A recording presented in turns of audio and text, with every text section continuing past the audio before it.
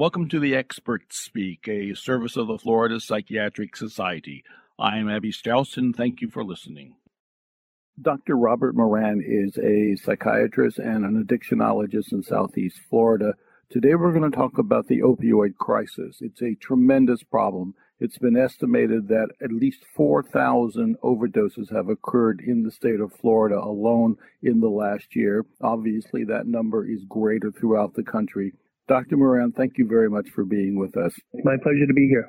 How do we begin to understand it? How do we stop it? It's certainly there are certainly many thoughts about how things worsened over the past 20 years or so. There has been increase in the number of prescription opioids in an effort to really be aggressive in the treatment of pain. For quite a long time, it was thought physicians really did not treat pain as aggressively enough as we should have been. And so there was a push to be more attentive to this. And I think most physicians meant well by being able to provide pain relief to patients. But I think it really began to reveal that quite a percentage of people have this underlying vulnerability such that when they become exposed to opioids, it reveals that the opioid can actually bring about changes in the brain that eventually reach a threshold that we now call the disease of addiction. So I think certainly what's happened with regard to just trying to treat pain appropriately, we inadvertently have contributed to the epidemic.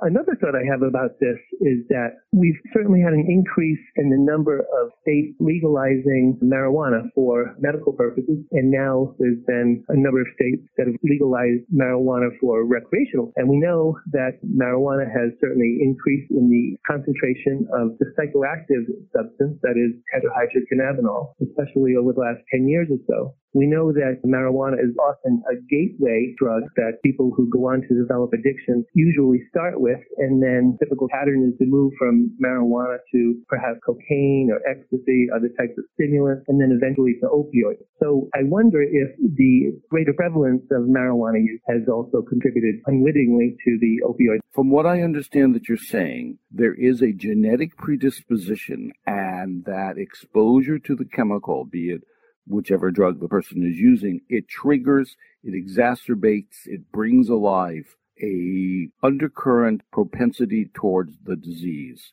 Could you talk a little bit more about the disease of addiction? We're learning more and more. The research in the addiction field is just booming. We know now, certainly, that addiction is a brain disease. Now we are beginning to understand the neurobiology. So when the individual who has a vulnerability, and that's important to understand, and that is that not everyone who uses on a regular basis goes on to develop addiction. Addiction means that the brain is now different. When that person with the vulnerability, either conferred upon him or her by genetic and or early adverse environment such as neglect or abuse, that person begins to experience euphoria, not something that everyone experiences. And after continued use, the brain attempts to adapt to having that substance around. Those neuroadaptations actually are changes within various circuits. The circuits that subserve the following functions: judgment, executive function, impulse control, mood regulation,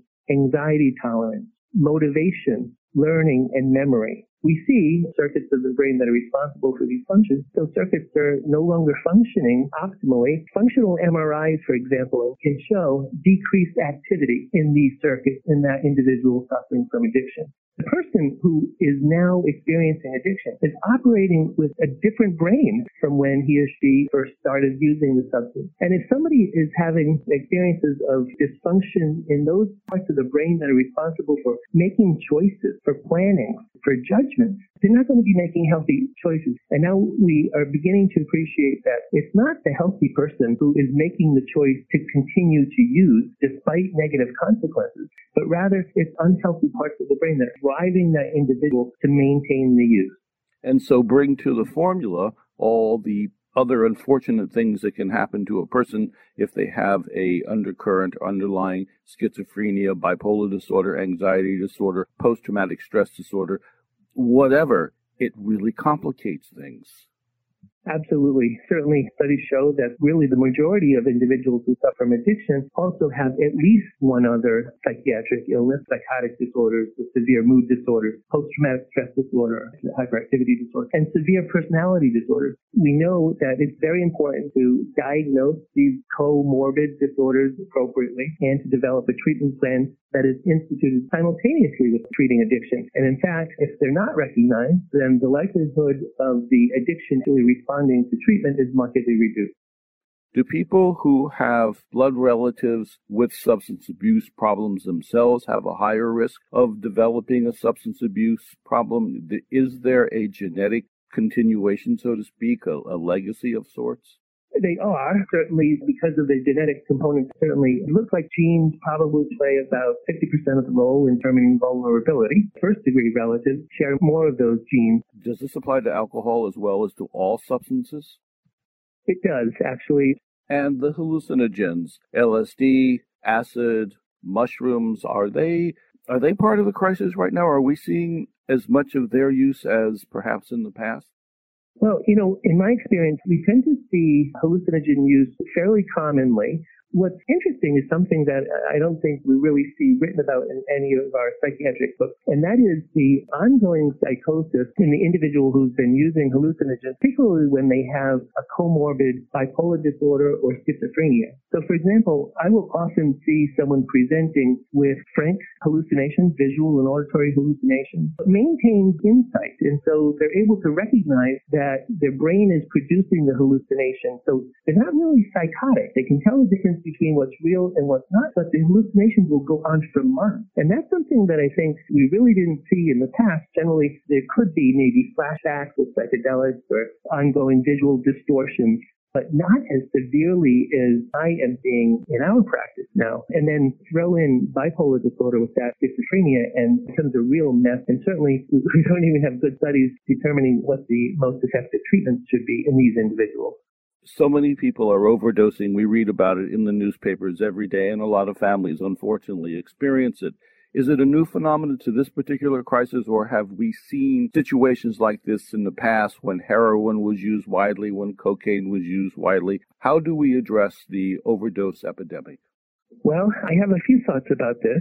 Just the increase of opioid use will result in increases in overdoses because individuals are so sensitive to the possibility of taking an overdose. I think that there are other factors involved as well. One, for instance, is the lack of the use of evidence-based treatments for opioid use disorder. The proper treatment of opioid use disorder, severe, is for long-term opioid agonists, either buprenorphine or methadone. Methadone being a full agonist, buprenorphine being a partial agonist. My own preference is buprenorphine. Tend to see an actual repair of the brain. There are studies starting to show that buprenorphine can lead to a repair of the stress response system within the brain. We see evidence of improvement in judgment and executive function and mood regulation and all the other functions that I mentioned earlier. We used to think when buprenorphine was first released, early 2003, that we could probably use it for a very brief detox and then help the individual's rehabilitation. Well, the studies began to show that that was absolutely not true, that it wasn't happening in a successful way and that the vast majority of people were relapsed. Now we have studies going out 8 years or more looking at long-term use of buprenorphine. The vast majority of programs which actually treat opioid use disorder do not provide long-term buprenorphine maintenance. Rather, they do what has been shown not to be successful, and that is simply detoxing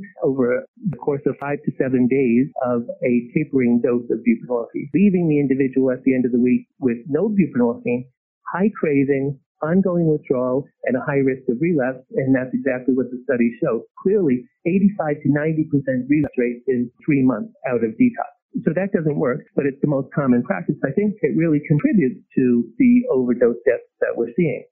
Here I blame the field of medicine sort of abandoned the treatment, and the vacuum was filled in part by the 12-step program. But certainly the 12-step program is not a medical one. When programs started to develop that had a more formal nature to them and providing treatment, many of them actually were based on the 12-step model and doctors weren't really involved. So there really wasn't a great deal of research that was guiding the treatment. It certainly wasn't integrated into the program. So now we're left with the vast majority of programs operated by individuals with no medical background whatsoever. The idea of actually integrating the evidence-based practices, keeping up with the psychiatric literature, the addiction psychiatric literature in particular, and then integrating what we're discovering from science into the practice of everyday medicine is rather rare at a time where we need it the most.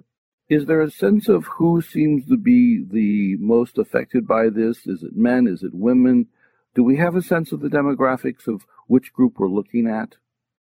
We certainly know that the highest age of onset is late adolescence, early adulthood, males and females. And then, of course, that's the time where the adolescent developing brain is the most vulnerable. And so tremendous damage as a result. In my own experience, we used to see more men than women, and now it's about equivalent.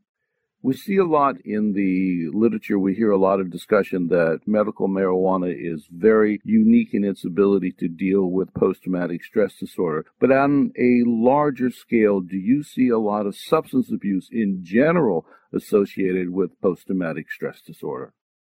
Oh, yes, certainly. We know that early trauma already set the risk for the later onset of addiction. The research around that is pretty fascinating, seeing how early trauma and even severe neglect can lead to shrinkage of parts of the brain, especially the hippocampus. And we need that for resiliency. And certainly that person is now set on a course of having a high risk of developing not only addiction, but also PTSD and major depression. And that person becomes very vulnerable exposed to those substances. We often see an effort to self-medicate, the mood dysregulation, the anxiety, so it becomes a circle. With the larger number of people using these substances, obviously there will be a proportionate increase in the number of women who are pregnant. I read that somewhere between 10 and 15% of all users are indeed pregnant at the time of their use. You have some very definite feelings about how to approach a pregnant user. Yes, certainly. I think the prevalence overall of pregnant women and opioid use disorder is increasing. And I'd say quite a few are not being treated appropriately. Many avoid treatment for fear of what may happen. Certainly, I'm aware of certain states in the country which have strict laws against using opioids in pregnancy, and a number of women have come to our program from out of state in order to avoid some of those laws that would lead to their baby being taken away from them and them even going to jail in some cases. As we recognize that the mother is suffering medical illness, psychiatric illness, and needs treatment for both her and the developing fetus, it's important to integrate the practices that research shows to be effective. The research shows that the pregnant woman in that case should be taking buprenorphine or methadone throughout pregnancy and probably beyond. I've seen quite a number of pregnant women go through various detox programs, and they've actually had buprenorphine tapered over the course of a week, again, putting both the mother at risk because she's going to develop ongoing and worsening withdrawal that will lead her to relapse. And now we also know that it's extremely risky for the fetus to be exposed to the opioid withdrawal. Are there known birth defects that result from a fetus being exposed to substances? We're talking more about opioids than others, but prenatal exposure, can you talk about that, please? Yes, we do know that it can lead to premature birth, so the baby would be born lower weight than what would be considered healthy. We don't know yet about long-term cognitive effects that may occur, but certainly that's being studied. What would be the best advice from your experience, from you sitting across the desk from so many patients? What would slow down the crisis? What would stop the crisis? I need to emphasize how important it is for us to provide effective treatment. I think that given the number of treatment programs that exist, not only in this state, but in the entire country, that there's been a number of studies that have shown that the vast majority of programs do not provide evidence-based treatment. We have treatments for treating addiction, very responsive to treatment, and we're just not providing it to the degree that we need to. We need the medical profession to take over the care of people suffering from addiction in order to ensure that we're actually utilizing science to provide a treatment that we know to be effective. I think that would have a huge impact upon this epidemic. And the government doesn't seem to be funding it as aggressively as is necessary, and that must be frustrating you to no end.